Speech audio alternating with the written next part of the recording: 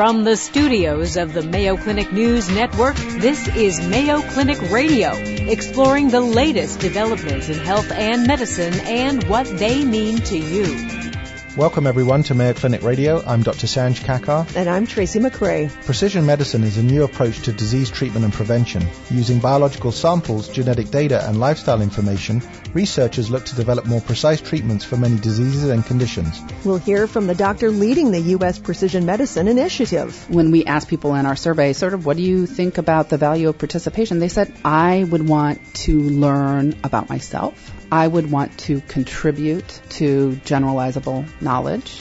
We'll also hear a first-hand precision medicine story, how having her genome sequenced improved one woman's prognosis. Also on the program, treatment for peripheral artery disease and the growing problem of concussions in youth sports. All that, along with this week's health and medical news, right after this.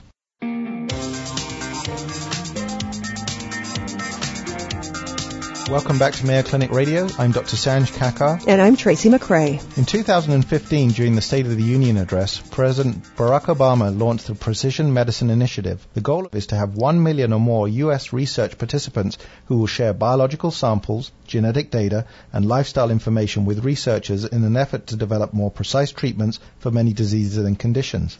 In May of 2016, Mayo Clinic was awarded $142 million in funding by the National Institutes of Health to serve as the National Precision Medicine Initiative Cohort Program Biobank. Dr. Kathy Hudson is the Deputy Director for Science, Outreach, and Policy at NIH, and she's leading the planning and creation of the nationwide Precision Medicine Initiative. Dr. Hudson, welcome to the program. Glad to be here. When the President talked about precision medicine in the State of the Union address, it was a new awareness for a lot of people, including politicians. Would that be fair to say?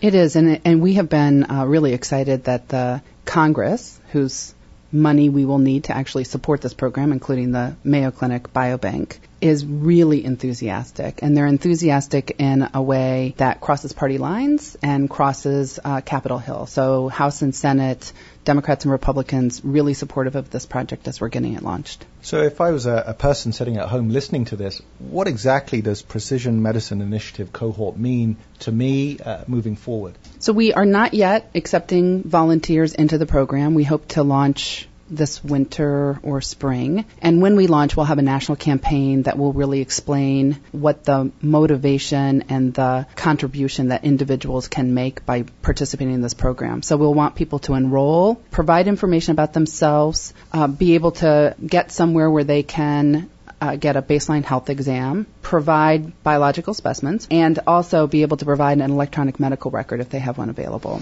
There already is a biobank that's up and running here at Mayo Clinic. Is it the national biobank going to be similar to what we have here in Rochester?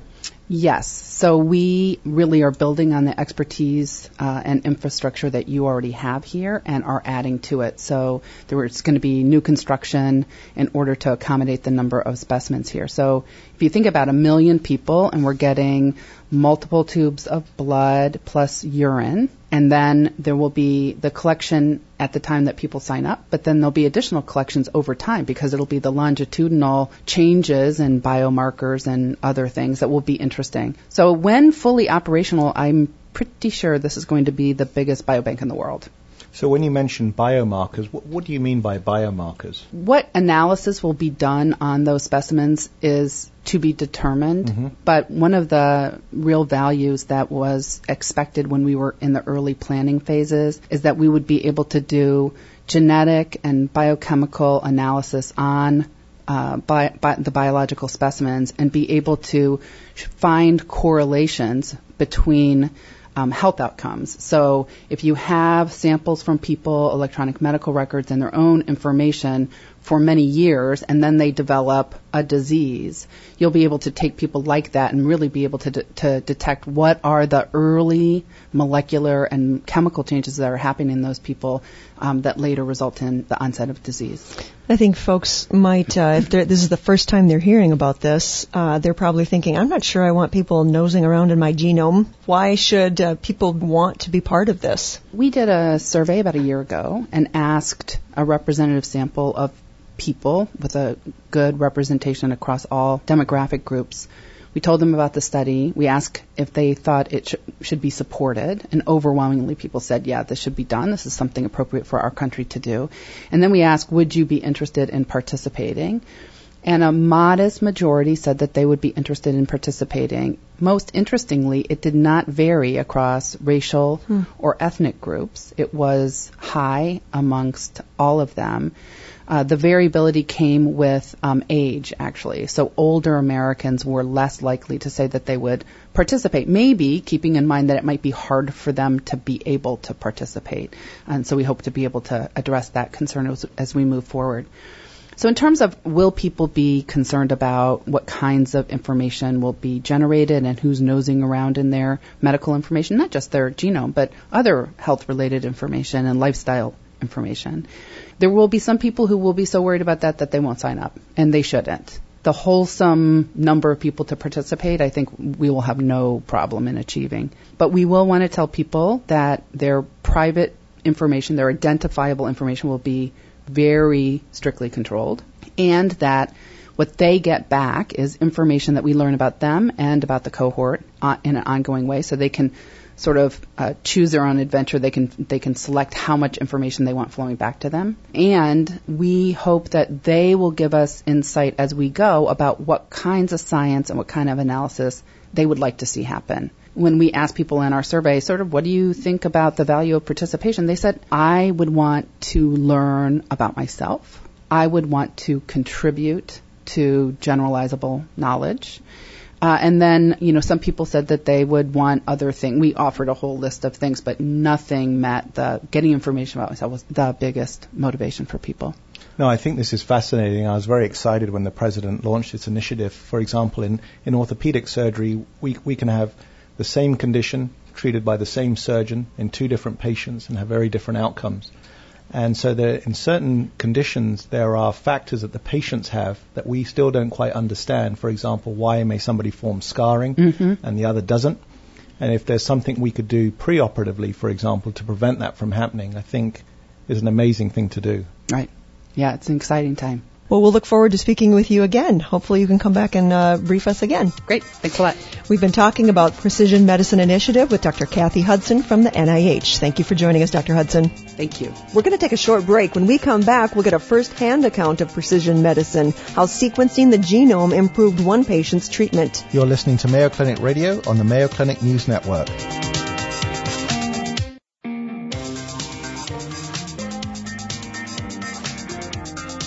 Welcome back to Mayo Clinic Radio. I'm Dr. Sanj Kakar. And I'm Tracy McRae. In 1996, Kathy Giusti was diagnosed with multiple myeloma, a rare form of blood cancer.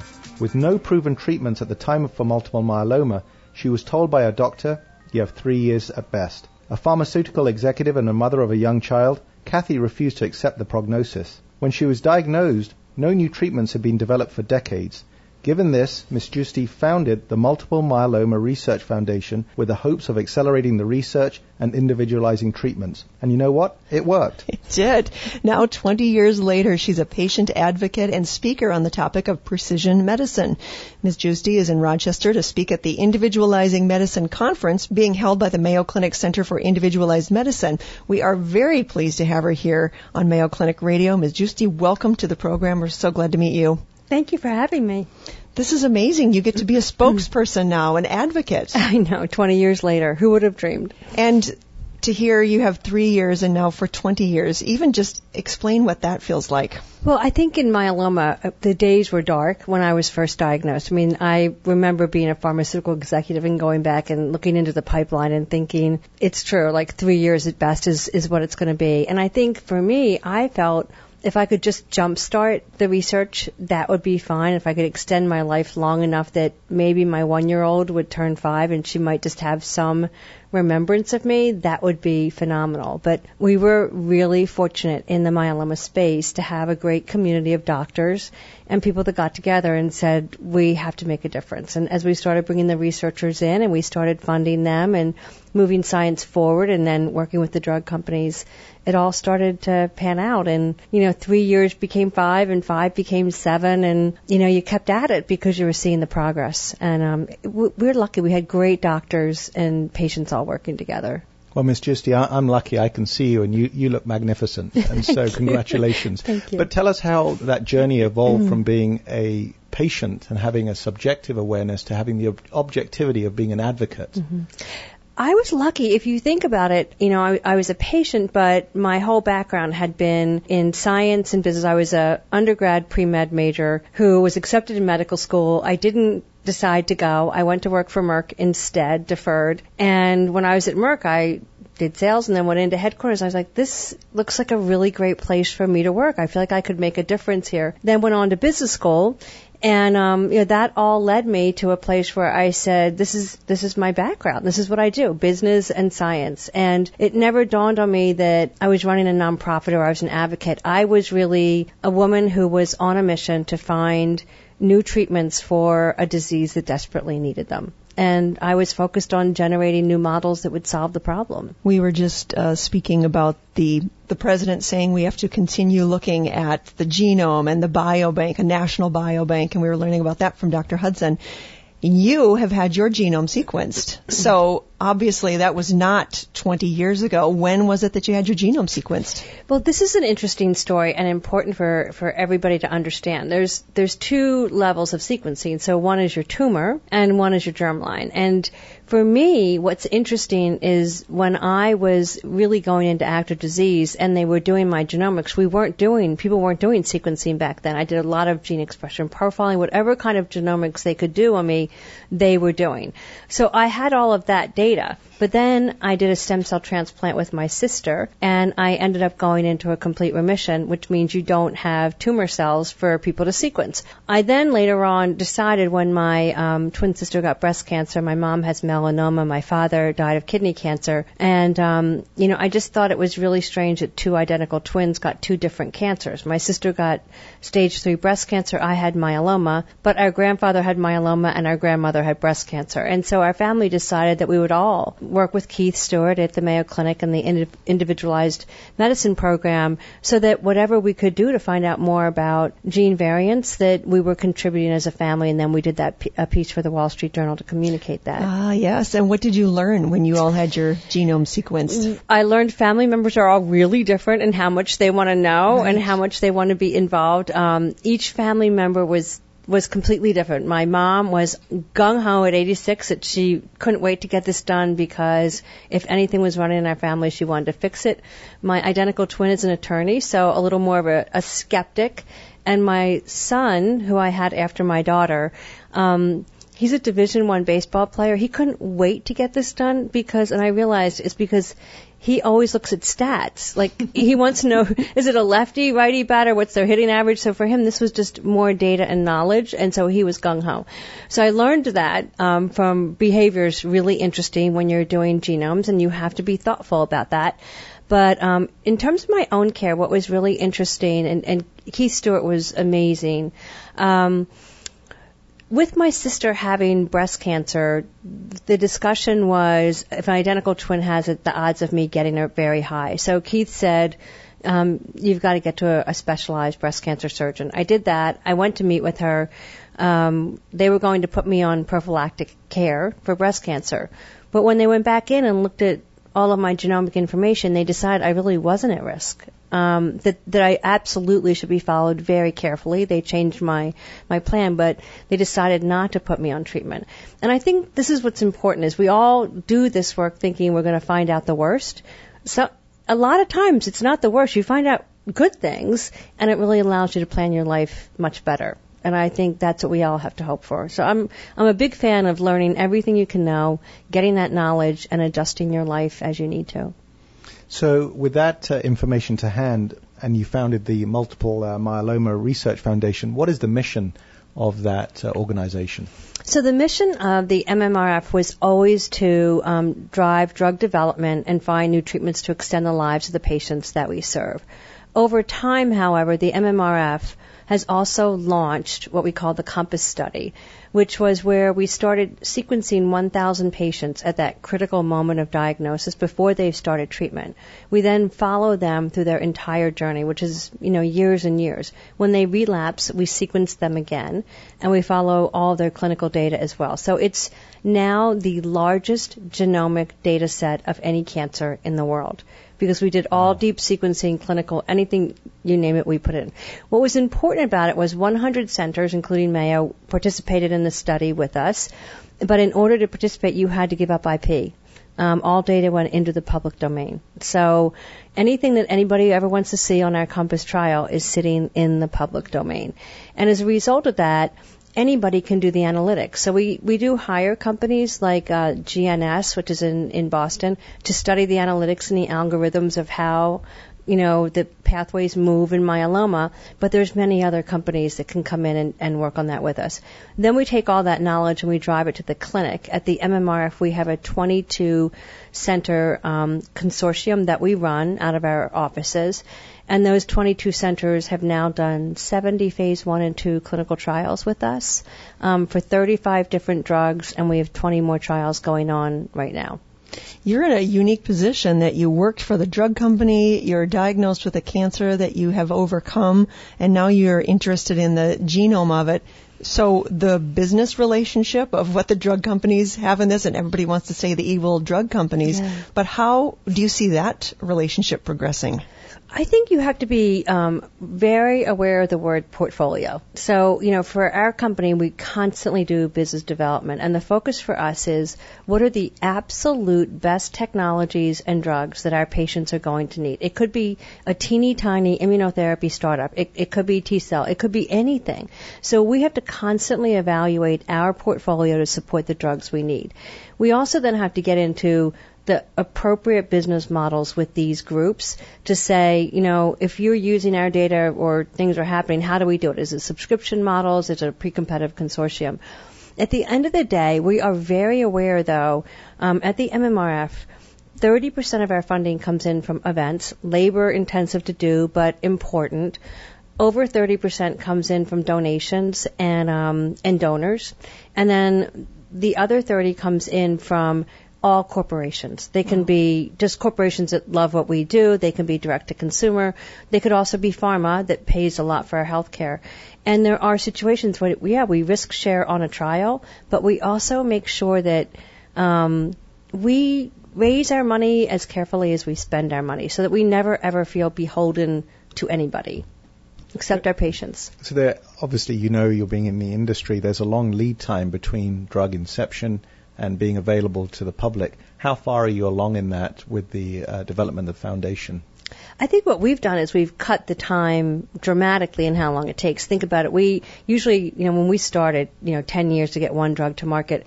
In multiple myeloma, we've had 10 drugs approved in the last 10 years. Wow. 10. And, we've increased 5-year survival by 40%.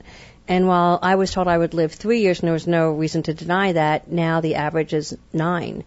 So we've tripled the lifespan. So it's interesting. This teeny tiny cancer, has made such unbelievably great strides thanks to a community that works together. We write the business plan and the scientific plan, and we raise the money and de-risk with everybody, but we couldn't do what we do without great academic centers, community centers, and industry working with us. And great thanks to you. I mean, what a position that you are in. I'm very pleased to have been able to meet you. Thank you. Thank you. We've been talking about individualized medicine and the role of the patient with patient advocate and founder of the Multiple Myeloma Research Foundation, Ms. Kathy Giusti. Thanks for joining us. Thank you. Still to come on Mayo Clinic Radio, we'll learn about the common circulatory condition known as peripheral artery disease. And later on the show, we'll discuss the growing problem of concussions in youth sports. Coming up, the latest health and medical news with Vivian Williams. You're listening to Mayo Clinic Radio on the Mayo Clinic News Network.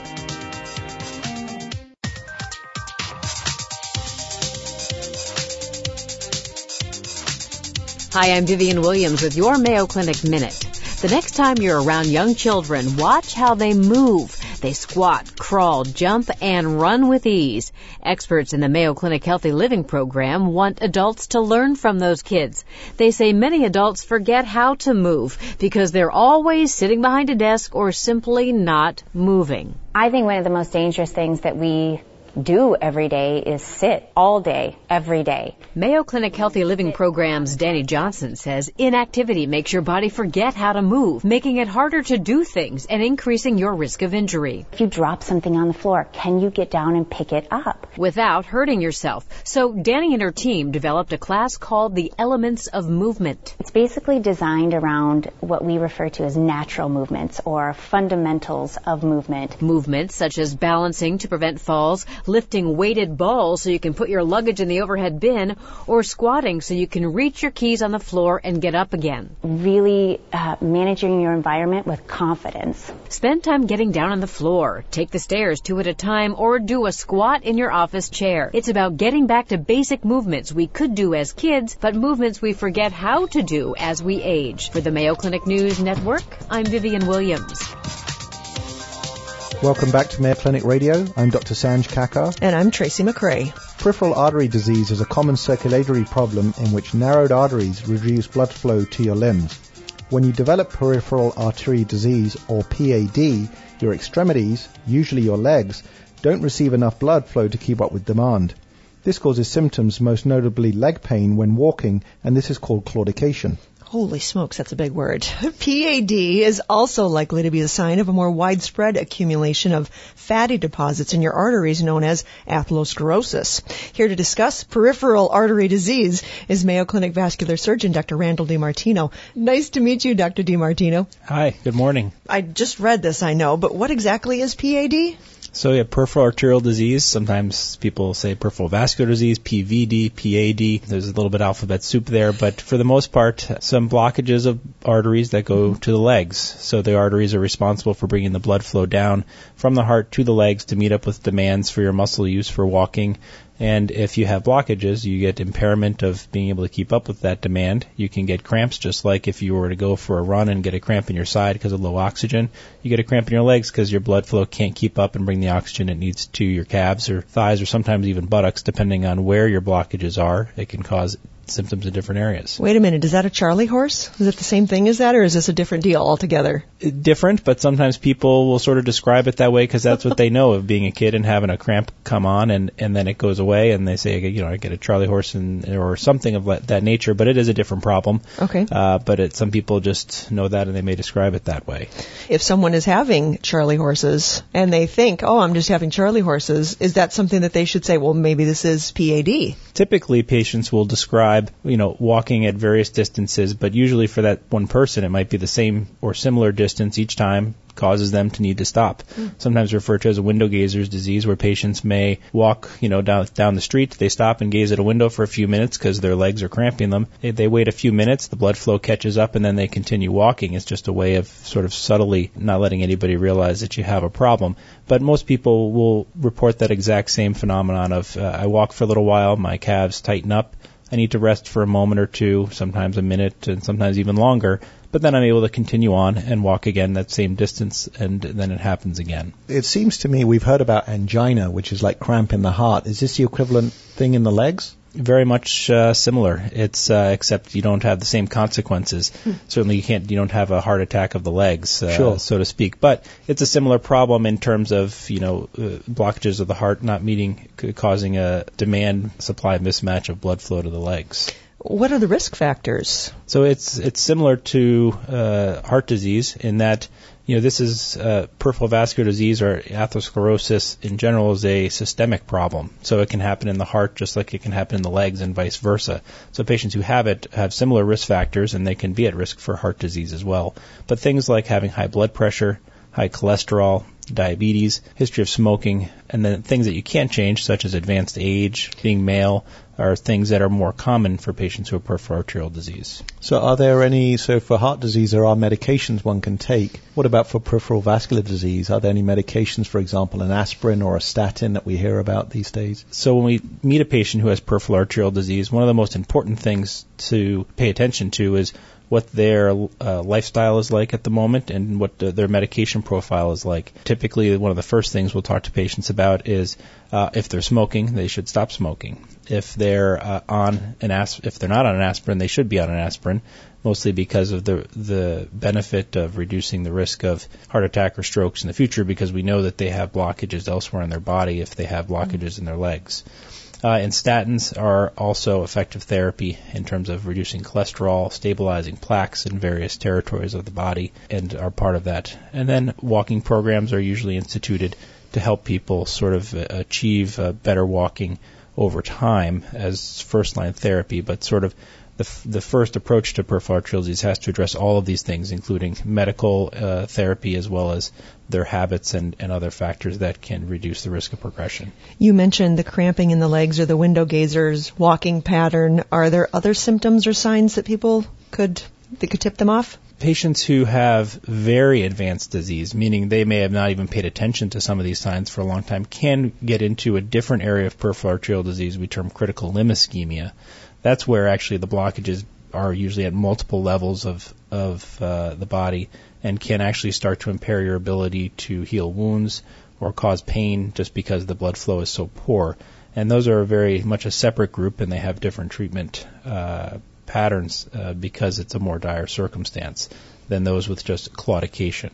You know, Tracy, I find this extremely interesting because most of us think hip and knee problems and back problems causing leg pain, but obviously you're telling us about peripheral arterial disease. How do you tell the difference if it's, for example, coming from the spine and I have sciatica? Is that the same thing? So it can be tough to tease the two apart. Sometimes nerve discomforts or spinal stenosis can mimic peripheral arterial disease. It can be called spinal, neurogenic claudication, can be, which is just a twist on the word claudication we use for referring to the arterial circulation. There's that big word again, Tracy. Yeah, it's tricky, very tricky. One of the best ways to help figure that out can just be the history. You know, people who have spinal stenosis, oftentimes they feel better when they sit down, lean forward, they open up the spinal foramina where the nerves come out, and that relieves their symptoms.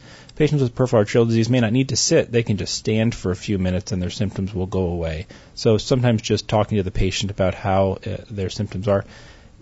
Otherwise, they may need more invasive testing in terms of an MRI to look at the spine, but oftentimes just a history can help figure that out. And we often do non-invasive tests, which are basically blood pressures of the legs, that can sort of help figure out if somebody has peripheral arterial disease. That's sort of the first line test to check. I understand that you have been doing some research on the different treatment options. So first let's talk about what's the regular course of treatment that you would have if someone has PAD. So the first thing is most people have mild PAD. It's very few people that get to that more critical stage that I discussed. But the first thing is really being on the right medication regimens and stopping smoking. And the medication regimens really being statin therapy, aspirin therapy, and sometimes being on an ACE inhibitor. Okay. Unfortunately, not everybody gets on that. Only about maybe 40 to 60% of Americans with PAD are estimated to be on the right medications. And so it may be that they're not diagnosed. It may be that it's not recognized how beneficial these medications can be in reducing heart attack or stroke or progression of their peripheral arterial disease. And so getting on them is really, really key. So, yeah, we've looked at various settings where patients with peripheral arterial disease, even those being treated with surgery, aren't always on these medications. And so efforts are underway to help improve that. Is that your area of research? It is sort of the delivery of care is what I'm interested in. So identifying practice patterns, areas where we know things are effective, and how can we make sure that we're getting effective care to patients who need them. It doesn't seem like in this day and age that something being underdiagnosed is the problem, but is PAD underdiagnosed? Is that what I'm understanding? It's interesting. There's been a lot of debate in the past about whether or not to screen for PAD as a surrogate for cardiac disease.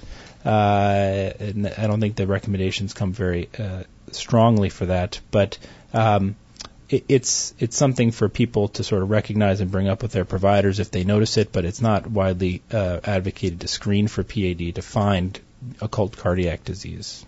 Now, Dr. DiMartino, can you tell us about the surgical options? What's changed in the last, say, decade and how to treat these? Spoken like a true surgeon. The past probably 15 to 20 years has really drastically changed the surgical treatment of PAD. So whereas once medical therapy and walking programs are not helpful or fail or don't improve symptoms, surgical therapy can help relieve symptoms by actually reinstituting better circulation to the extremities, either through a bypass surgery, which is a more invasive operation of sort of like a bypass for the heart. We take a vein and we use it to replace an artery. Or more recently, has been we call it endovascular therapy, which is minimally invasive, where a patient can have a procedure in one day and often go home the same day and have a stent or a balloon used, sometimes a device called an atherectomy device to actually excise plaque out of the artery and reinstitute flow through a blockage and improve the blood flow. Wow. We've been talking about peripheral artery disease with vascular surgeon Dr. Randall DiMartino. Thanks so much for joining us, Dr. DiMartino. Thank you. We're going to take a short break. When we come back, we'll talk about concussions with a pediatric sports medicine expert. You're listening to Mayo Clinic Radio on the Mayo Clinic News Network.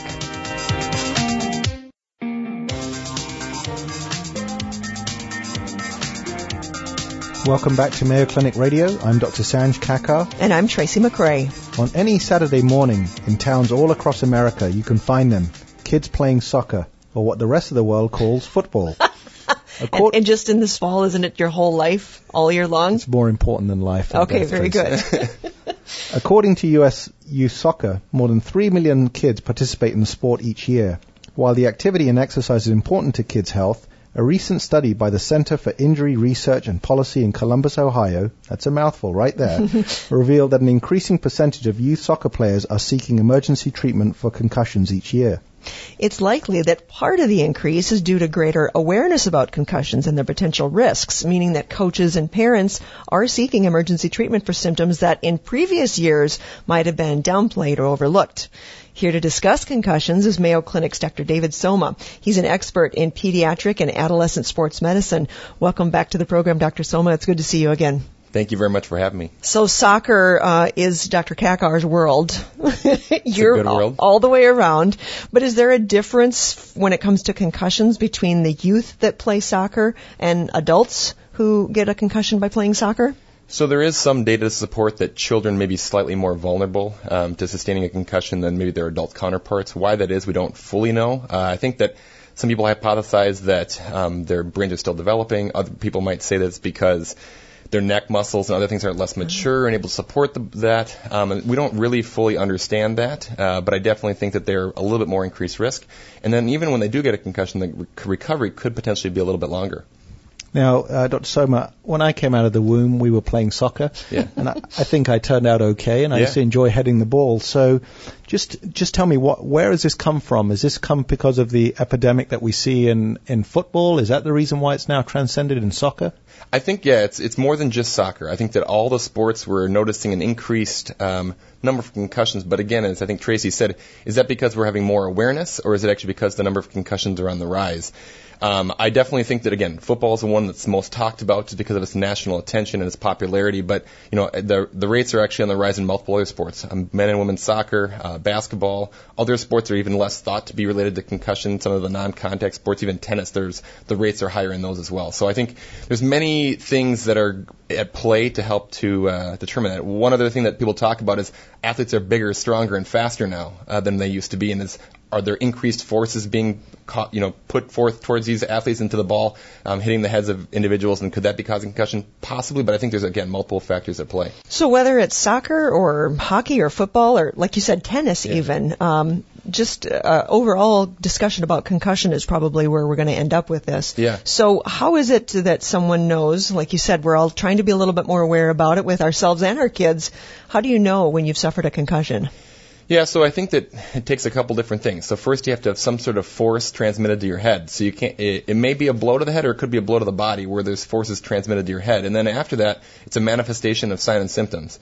So it's relatively obvious for most people that watch sports if somebody wobbles off the field or stumbles off the field or if they're knocked unconscious that those are obvious concussions. But the majority of concussions do not have loss of consciousness. The majority of them don't have somebody stumbling off the field. So then it really takes a detailed history knowing what the patient feels like, doing an exam exam looking for some signs, and then, again, corresponding that with the story and the injury to see if, again, there is a sign of an injury. And the way I kind of think of it is that if you get hit in the eye, that might cause some eye symptoms. But if you have dizziness, balance problems, or other things that can't be explained by the blow, then that could be a sign of a brain injury, which could be a concussion. And if you do, I think it's always better to be safe than sorry. So having them pulled out of the game, be evaluated, and then make a decision as to whether or not this is something that they can safely return to. So is it just a clinical diagnosis, or are you scanning the brain, for example? Yeah, great question. So it is a clinical diagnosis. There is not a standard CT, MRI, or X-ray that you can use to diagnose a concussion, and actually those should be entirely normal if you would do them.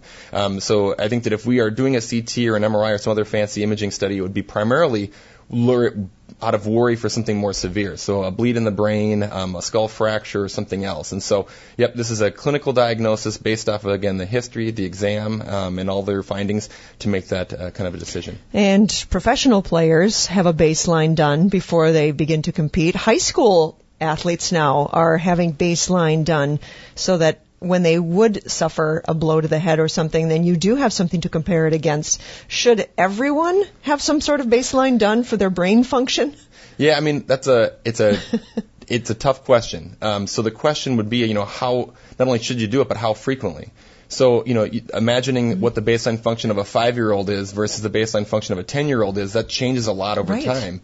And so, how frequently would you have to repeat it to make it even a reliable test? Because, taking a kid on their baseline in August when their brain's been on vacation for 2 months versus a kid in January when they're kind of peak in the middle of the school year, they've been really learning a lot, their brain's functioning at a high level, there's a big difference there, let alone just a natural progression of aging. So I think baseline testing can be valuable because it lets you know where they're normally functioning. If they have a concussion, you can make sure that they're back to their baseline before they return.